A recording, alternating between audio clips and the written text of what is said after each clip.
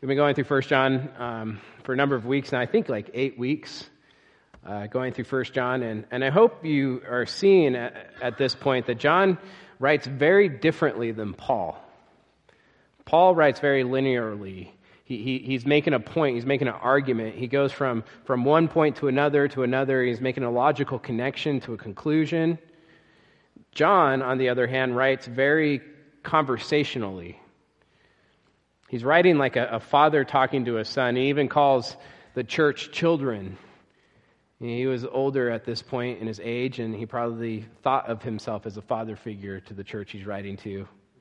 And as a father would talk to a son, he restates a few points over and over and over again to try to get the main points across. And so he writes in a circular type of way, where he writes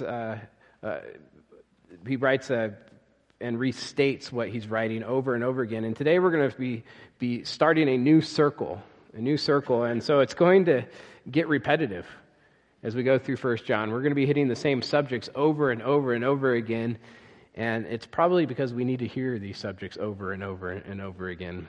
So if you would, look at verse 28 with me. It says this, "And now, little children, abide in him, so that when he appears, we may have confidence and not shrink from him in shame at his coming." First two words in verse 28 are "and now." This gives us a clue that this is a new section that's going on. And I know chapter 3 starts in 2 verses, but the chapters and verses came way after this letter was written. And originally, there was no chapter or verses. Those were just to help us find different places in Scripture. The words "and now" give us a clue that we're making a transition into a new thought. And that's how verse 28 acts as a transition into a new thought. A transition from a concern about false teaching to a concern about the children of God. Look at verse 28. It says, "And now, little children."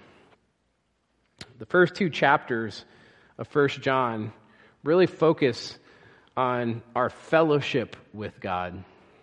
From chapter 3 on, John really focuses on our sonship of God. Those who are saved are sons and daughters of God. And so there's 3 main points that I want to go over this morning. And actually, there's 3 main points of the sermon, but we're only going to be able to make it through 2 of the points. We'll hit the 3rd point next week. The 3 points are this: the righteousness of God, the children of God, and the children of the devil. We'll tackle that 3rd point next week, but let's look at this first point, the righteousness of God. Look at verse 28 again. "And now, little children, abide in him, so that when he appears, we may have confidence and not shrink from him in shame at his coming. If you know that he is righteous, you may be sure that everyone who practices righteousness has been born of him." Look at verse 29 again. There's a phrase in there that I want to point out. That is, "He is righteous." He is righteous. The righteousness of God, which means, the righteousness of God means this: God is in perfect conformity to his very nature, that he is holy. God is perfectly holy and righteous. And there's a sense when you hear that should bring some fear to our hearts. Because the Bible makes clear that a holy and righteous God demands holiness and righteousness of his people who are rightly related to him. If we are going to be in fellowship. And look what John's already made this point in 1 John 1:5. This is what he says in 1 John chapter 1, verse 5. "This is the message that we have heard from him." In other words, John's saying, this is what we've heard from Jesus, "and proclaim to you that God is light, and in him is no darkness at all." God is light, which means that God reveals, but it also means that God is pure, that God is holy. God doesn't associate or fellowship with evil or sin or darkness at all. How can we then, as sinners, have a relationship with a righteous and holy God?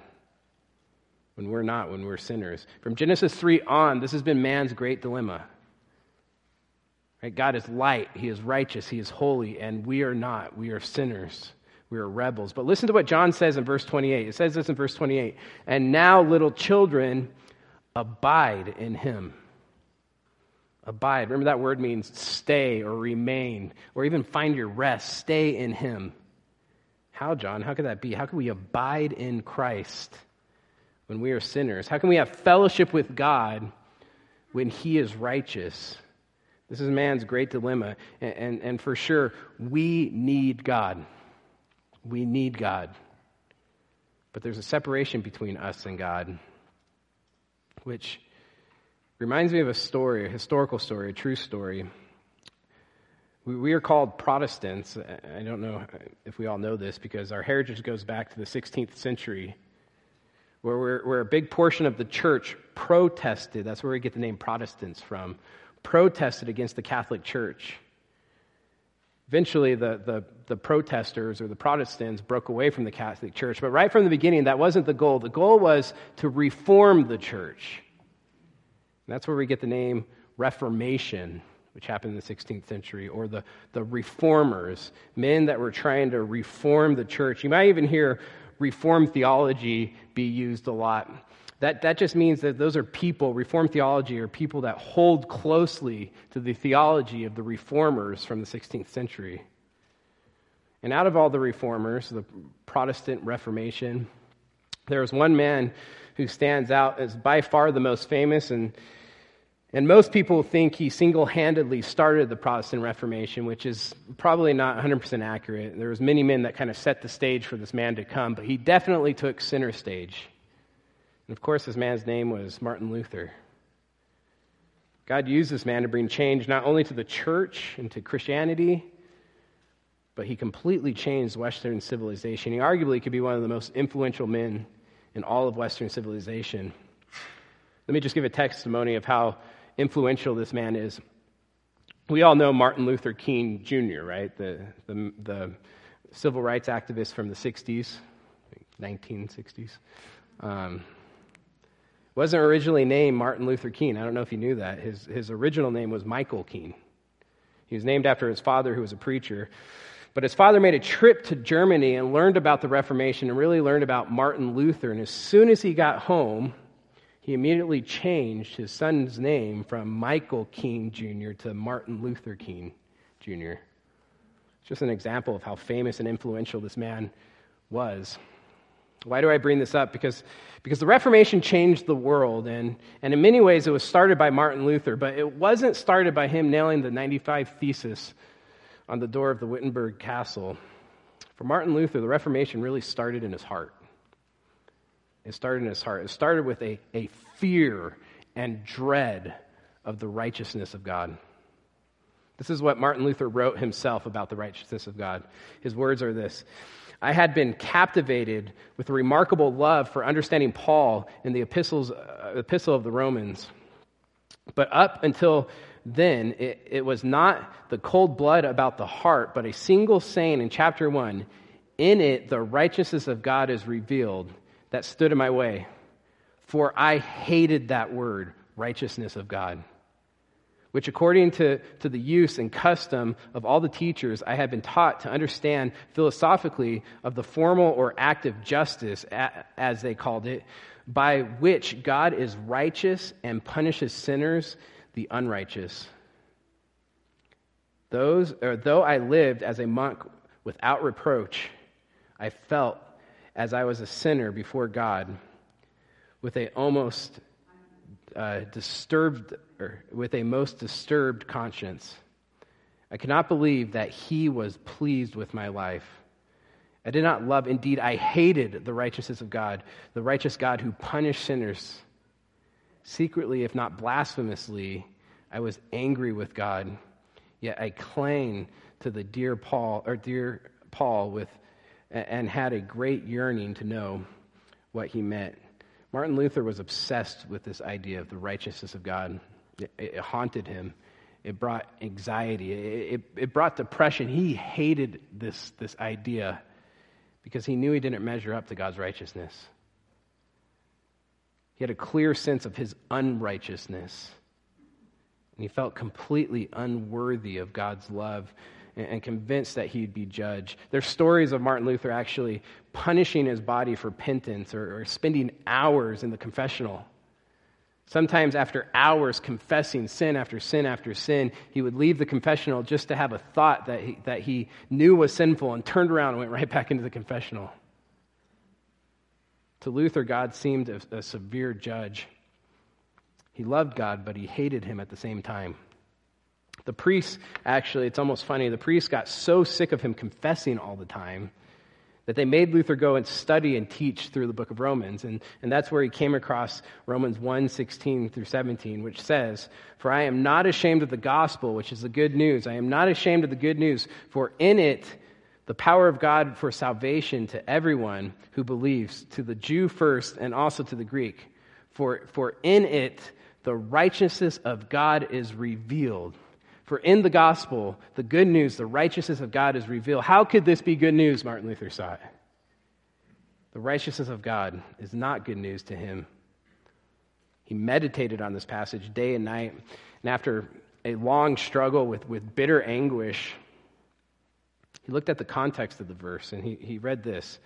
For in it, this is the gospel, for in it, the righteousness of God is revealed from faith for faith, as it is written, the righteous shall live by faith. This is what Martin Luther said. Finally, by the mercy of God, as I meditated day and night, I paid attention to the context of the words. In it, the righteousness of God is revealed, as it is written, the righteous shall live by faith. Then I began to understand that the righteousness of God is that by which the righteous live by a gift of God, namely by faith. In other words, through faith, God's righteousness is being revealed in his grace. He realized this is good news. Jesus died to pay the price of our sins, and those that put their faith in him will be saved and will gain what he called an alien righteousness, a righteousness that is outside of us, in other words.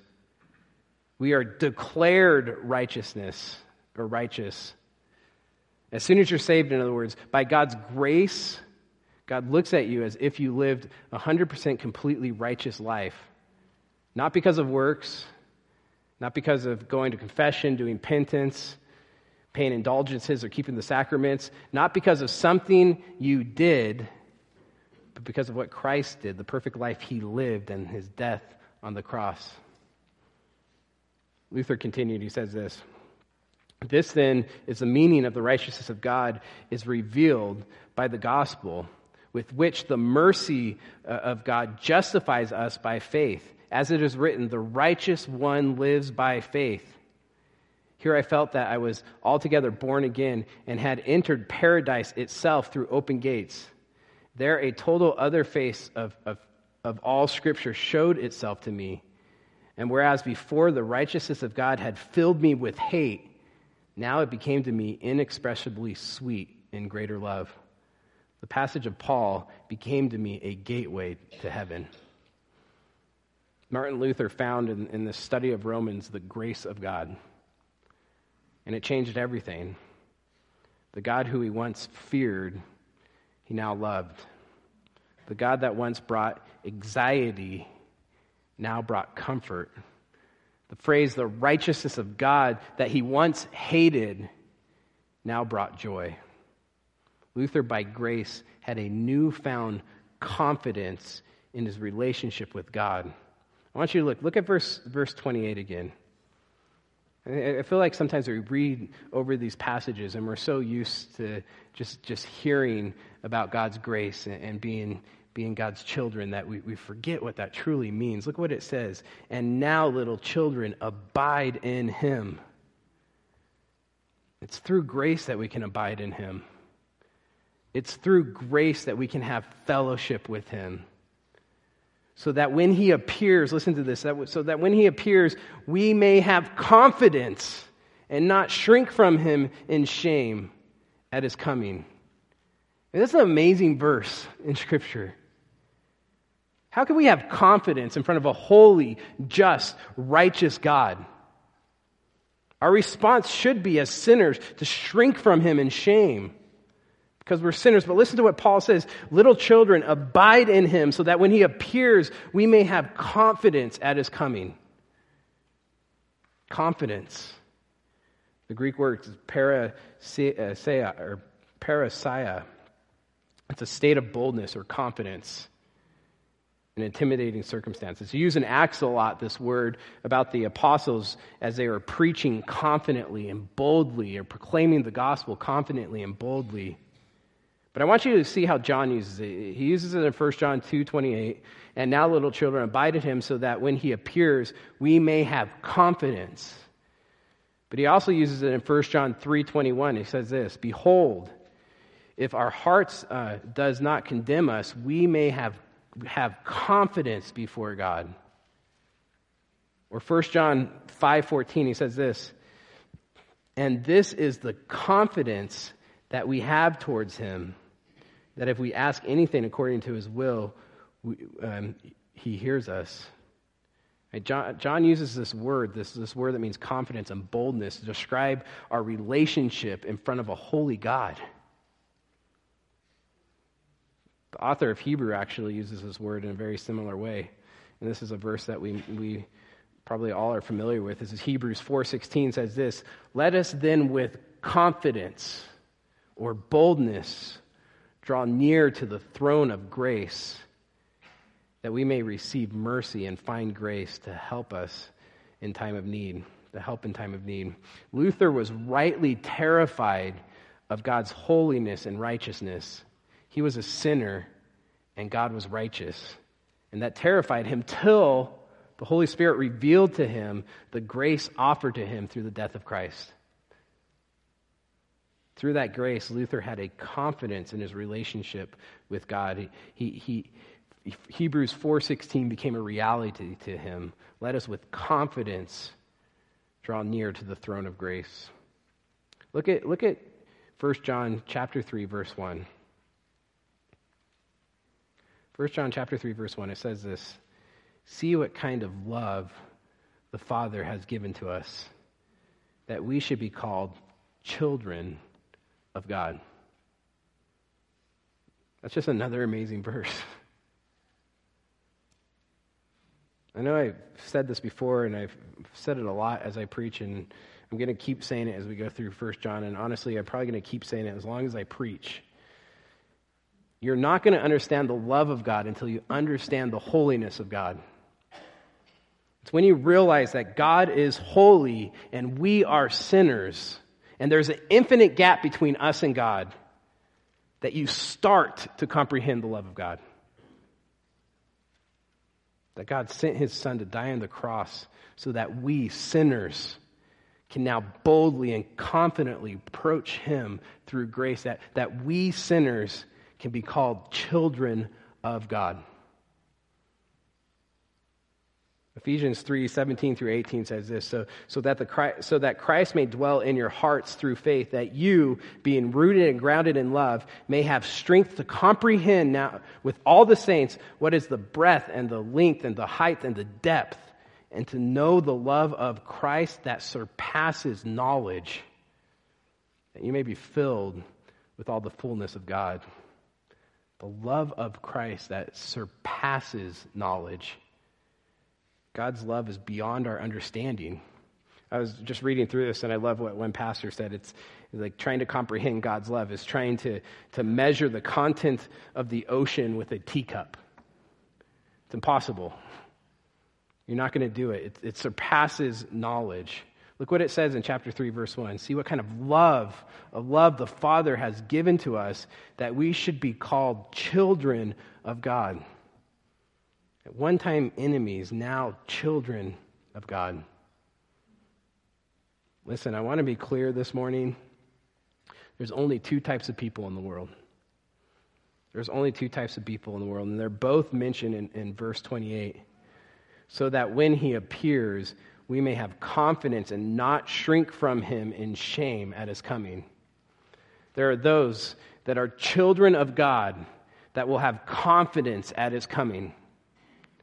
and there are those that are children of the devil who will shrink from him in shame. That's it.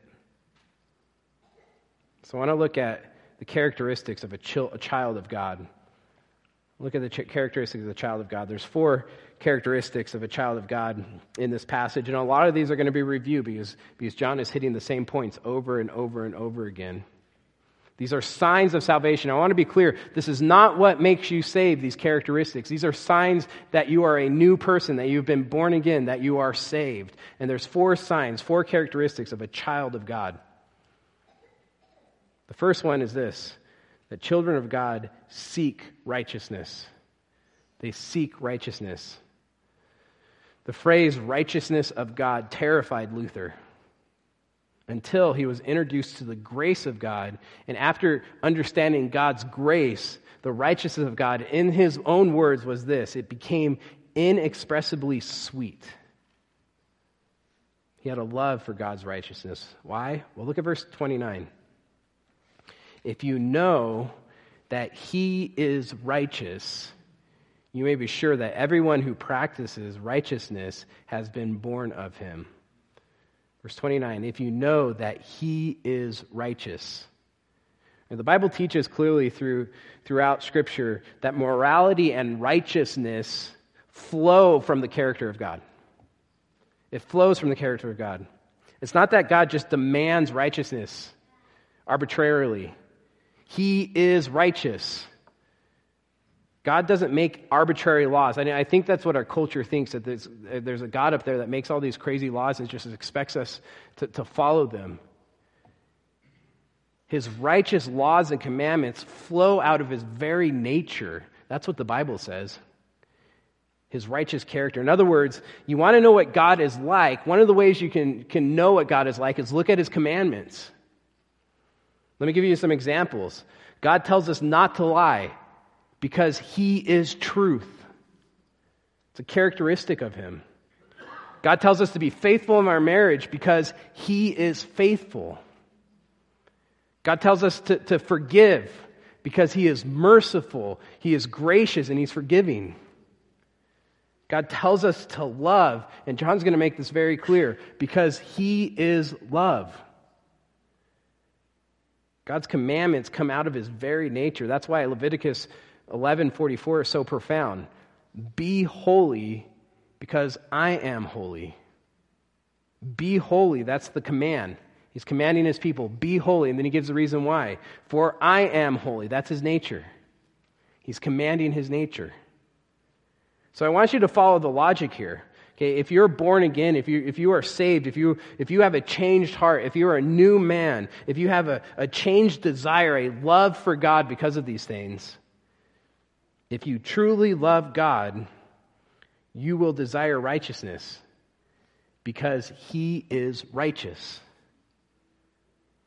Therefore, you may be sure that everyone who practices righteousness has been born of him. If you're pursuing righteousness, it's a sign that you have a deep love for God because you're pursuing him. I want to be clear, John's not talking about perfection. He's not talking about perfection. The word practice is extremely important here. Look at what it says. It says, practices righteousness. This word is actually a very common word in the New Testament. It means just do or doing or one who is doing. It's the present active, meaning he's someone that's actively doing or actively seeking righteousness. John's not talking about perfection, and he's already made this clear in 1 John 1:8, where he says, if anyone says we have no sin, or if we say we have no sin, we deceive ourselves, and the truth is not in us. He's talking about seeking righteousness, practicing, desiring righteousness, being characterized as someone that's pursuing righteousness. This person is showing the characteristics of being a child of God. So that's the first characteristic. The second characteristic is they are sojourners, which is a word that just means foreigners or aliens. It means that this world is not our home. Look at verse 1 again, chapter 3, verse 1. See what kind of love the Father has given to us that we should be called children of God, And so we are. The reason why the world does not know us is that it did not know him. Remember the definition of the word world. That's important here. The word world or worldliness is the evil system of a fallen world that is totally under the grips of the devil. That's what world means. And Ephesians 2 tells us that this worldliness, this world system, fills the earth like air fills the earth. It corrupts everything. And God's so different than this worldly system, worldliness, the world, that the world does not know him. It does not understand God. And because we are God's children, right, because we have his nature living within us, God the Holy Spirit even living within us, the world does not know us either. Let me give you an example. Think about how confusing this is to the world. Sunday mornings. Think about how confusing this is to the world. That we wake up early, and Mike Owens is trying to get you to wake up earlier. On a weekend. To come and serve one another. And to do that for free, too. I mean, just think about this. If you have children right now, they're getting watched by people that are doing it for free. Volunteering. We sing songs together to a God we can't see. We sit through an hour-long monologue. I mean, who does that? And not only that, we do this weekly, and some of you are excited about it. I mean, it makes absolutely no sense to the world. I mean, think about communion, what we just did. Remembering, right? Drinking a man's blood, which is actually grapefruit juice. Eating a man's flesh, which is cracker, and it's not truly blood or flesh. It's reminding us what Christ has done. How confusing that is to the world. What's that mean? What is that? Think about mission work. Families, men and women, leaving everything they know and going to countries, putting their kids in danger to share the gospel. The world doesn't get it. The world doesn't get our love, our devotion to the Father. The reason why the world doesn't know us is that it did not know him. And Christianity is so confusing to the world that the first century Christianity was heavily persecuted. And they're persecuted through propaganda of the Roman government saying things about them. One of the things that they said about them is that they were atheists. Can you imagine that? Christians in the first century were called atheists. You know, in our day and age, we're way too religious, but in that day and age, they're atheists because they didn't worship the pagan gods. They refused to worship Caesar and the pagan gods and anyone that wasn't Jesus and the Trinity.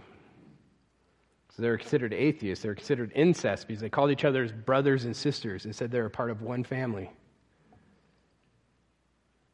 They were even called cannibals because they ate blood or drank blood and ate flesh. They were persecuted through this, thrown to the lions, burnt because of these things. The world did not understand them. You know what really confused them more than anything else? They had a joy and confidence in the face of death. You can read historical accounts about this. Christians were singing hymns as they were getting burned at the stake. It makes no sense to the world. I could tell you, Kathy knew it was close to the end when I visited her Friday. And there was just a peace in that room. There was just a peace in that room. There was a confidence. She knew where she was going. I think of Skip, too. It doesn't make sense. I mean, even for me, it doesn't make sense. Someone that I know, the confidence they have. This world does not know us. It's because this world is not our home. Listen, we have a far better home waiting for us. Amen. We are foreigners, we're aliens, we're sojourners, we're exiles in this world. I've been blessed to do a lot of traveling. I've been out of the country a lot. I've been out of the country a lot this last year. Every time I'm out of the country, there's a sense that this is not home. And for how much I love traveling, there's always just a sense this is not home. It's uncomfortable. Even countries that are very similar in culture, Poland is not that far off compared to like Indonesia. When I went to Poland, you could just tell like there's uncomfortableness, how much I love the Polish people, how much I loved the trip we went on, and I was ready to come home because it's not home. I remember being in a gymnasium. We were playing basketball, and it was like 100 degrees outside, 100% humidity. That might not be accurate, but it felt like that. And we're in there playing basketball, and all the Americans are opening up the windows. We were like, we need some breeze and some air. It is stuffy in here. And we open up all the windows, and the Polish people were going around shutting all the windows. And we're like, what are you doing? They're like, well, you're going to get sick if a breeze comes in here. I'm like, well, we're going to die if it doesn't. Polish people even had to make us an extra meal because we just eat more as Americans. We were foreigners, right? We were sojourners. It wasn't our home. 1 Peter 1:1. I love how it says this. It calls us, and this is kind of the theme of all of 1 Peter. It calls us elect exiles. If it's the ESV translation, it gets it right. He puts these two words together. Elect exiles. Elect means chosen, right? We elect a president. We're chosen by God, meaning we are blessed. You guys are blessed. That's what Peter is saying. And then he calls them exiles. You're homeless. You're sojourners. You're foreigners in this world. This isn't your home. It shouldn't feel comfortable. And for the people Peter are talking about, it definitely didn't feel comfortable because they're all getting persecuted, thrown in jail, and killed. This is what 1 Peter 1:11 says.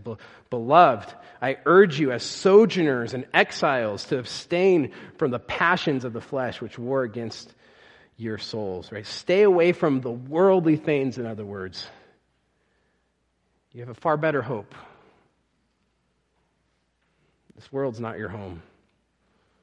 Hebrews 11:13, I love this portion of Scripture. And Hebrews 11 is this amazing chapter talking about all the faithful saints of the Old Testament. Faithful saints of the Old Testament. And the author of Hebrews says this in verse 13, these all died, these faithful saints, these all died in faith, not having received the things promised. In other words, not getting the things promised in this world, but having seen them and greeted them from afar and having acknowledged that they were strangers and exiles on this earth. Right? This earth wasn't their home. For people who spoke thus made it clear that they are seeking a homeland. If they had been thinking of the land from which they have gone out, they would have had opportunity to return. But as it is, they desired a better country, that is a heavenly one. In other words, this life wasn't this wasn't their home. They had hope of a better country, a heavenly one. And this is one of those phrases that will blow your mind. The second half of verse 16 says this, therefore, God is not ashamed to be called their God, for he has prepared for them a city. The third characteristic of a child of God is they have hope. They have hope. Verse 2 says this, beloved, we are God's children now, and what we will be has not yet appeared, but we know that when he appears, we shall be like him because we shall see him as he is. When he appears, we shall be like him. What's that mean? Well, somehow, when we see him in his second coming, this is what I talk, when he appears, John's talking about his second coming, we will be like him. I want to be clear, there's a mystery here, because look at verse 2, it says, what we will be has not yet appeared. In other words, we don't know exactly what's going to happen, John is saying. But John reveals this, that when he appears, we shall be like him. And the Bible tells us there's 4 ways we'll be like Christ after his second coming. The first way is this, we will have physical, resurrected, glorified bodies. Second way is we'll be immortal. In other words, we will live forever. The third way is this, we will be completely satisfied. We will be completely joy-filled. And the fourth way, we will be sinless. We will be sinless. You know, as I've grown in my maturity, in my walk, it's this fourth way that really I'm looking forward to be honest. I'm looking forward to just being completely free of sin. I'm tired of struggling. I'm tired of fighting temptation. I'm tired of failing. I just want to be free from the bondage of sin. I'm excited to have a pure capacity to worship God for who he truly is. And we'll have that forever. Therefore, children of God are by nature children of hope. Children of hope. Looking forward to Jesus' second coming. And that leads us to our fourth characteristic. They seek purity. They seek purity. Look at verse 3. And everyone who thus hopes in him purifies himself as he is pure. I want you to think about this. If you have hope in Jesus' second coming, that when he comes, you will be like Christ, that there's a hope that we will be like Christ when he comes. That means there's a desire to be like Christ, right? If you have a hope to be like Christ, you're desiring to be like Christ. Well, if you desire to be like Christ, you're not going to wait. You're going to pursue Christ's likeness in this life. Therefore, the hope of being like Christ is going to purify you. Look at verse 3. And everyone who thus hopes in him purifies himself as he is pure. Everyone who makes a practice of sinning also practices lawlessness. Sin is lawlessness. You know that he appeared in order to take away sin, and in him there is no sin. John here gives us two reasons why sinning as a Christian makes absolutely no sense. Right, the first one is this, that Christ appeared in order to take away sins. And second is, in him there is no sins. He is righteous. Meaning sinning goes against Christ's works, why he came to die on the cross for our sins. And sinning goes against the very nature of Christ himself. Therefore, if you're a follower of Christ, it makes absolutely no sense to sin. But look at verse 6. No one who abides in him keeps on sinning. No one who keeps on sinning either seen him or known him. John is clear that the person who keeps on sinning, in other words, makes a practice of sin, who is characterized by sin, is not a child of God, but instead a child of the devil. Again, I want to make it clear that John's not talking about perfection. He's talking about a pursuit, a desire. We're going to look at that next week, the children of the devil. But I want to end with a question, because 1 John really challenges us where we're at with the Lord, right? So I want to end with a question this morning. Are you a Christian? Are you a Christian? If your answer right away is no, I'm not, or I don't know where I'm at with the Lord, listen, repent and believe. Repent and believe. Repent, that word just means turn from your sins, turn away from your life of sin and turn to God and trust him. And believe means put your faith in Christ, that he has come. Jesus, the Son of God, has come, lived a perfect life, died on the cross for your sins. Trust in that. And he was raised on the third day as the King of Kings and Lord of Lords. And follow him.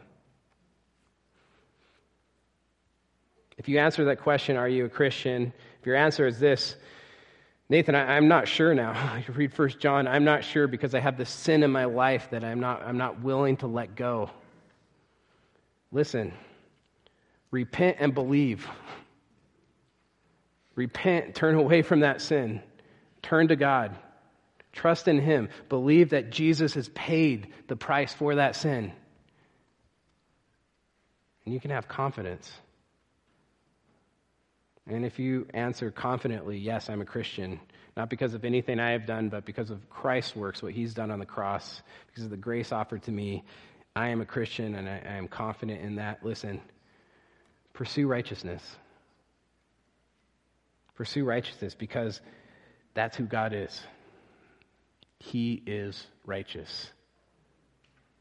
I'm going to end where we started with Michael reading from 2 Peter 1, 5 through 10. I want you to turn there. I want you guys to see this. 2 Peter. We'll end just by reading this passage.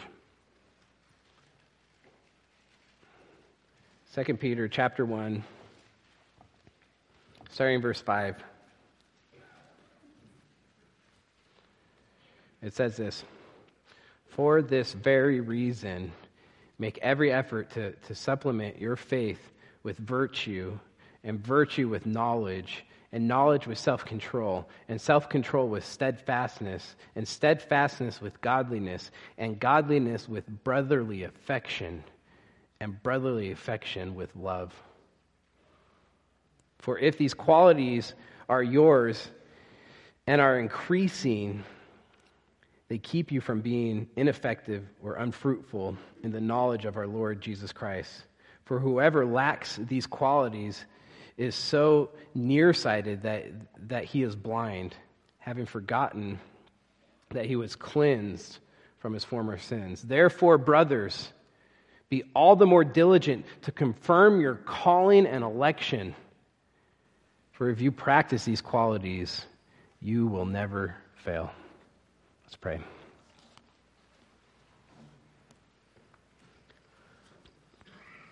Dear Heavenly Father, I just pray, Lord, as a church and as me as a pastor, as me as just a Christian and a follower of you, Christ, that I never forget how amazing it is that I am saved, Lord. That a holy, righteous God would love me enough to send his son to die on the cross for my sins, to pay the price I deserve to pay. And not only that, to declare me righteous, Lord, when I'm not, but to declare me righteous and to adopt me into your family. I pray that we never get tired of hearing about that, Lord. God, I pray that that is the motivation for our pursuit of righteousness. Lord, that you're our Father and you're so good to us that we can trust you, that when you say don't do something or do something, it's not some arbitrary law, but it's for our good. That there is joy on the other end of obedience, Lord. And there might be hard times going through this life and going through when we obey, Lord, and leave everything and do things that are uncomfortable. But on the other end of obedience, there is always joy in our relationship with you, Lord. Help us to be motivated by that joy. God, I pray as we go through 1 John, Lord, that we continue to remind ourselves, Lord, that we are pursuing you because you are good. You are love, and you are righteous, Lord. Be with us as a church, Lord. I pray that we grow in our holiness and righteousness as a congregation, God, that we grow in our brotherly affection and love for each other, Lord, and that we shine your glory to this community through those things. Thank you for your word. I thank you for this morning in your Son's name. Amen.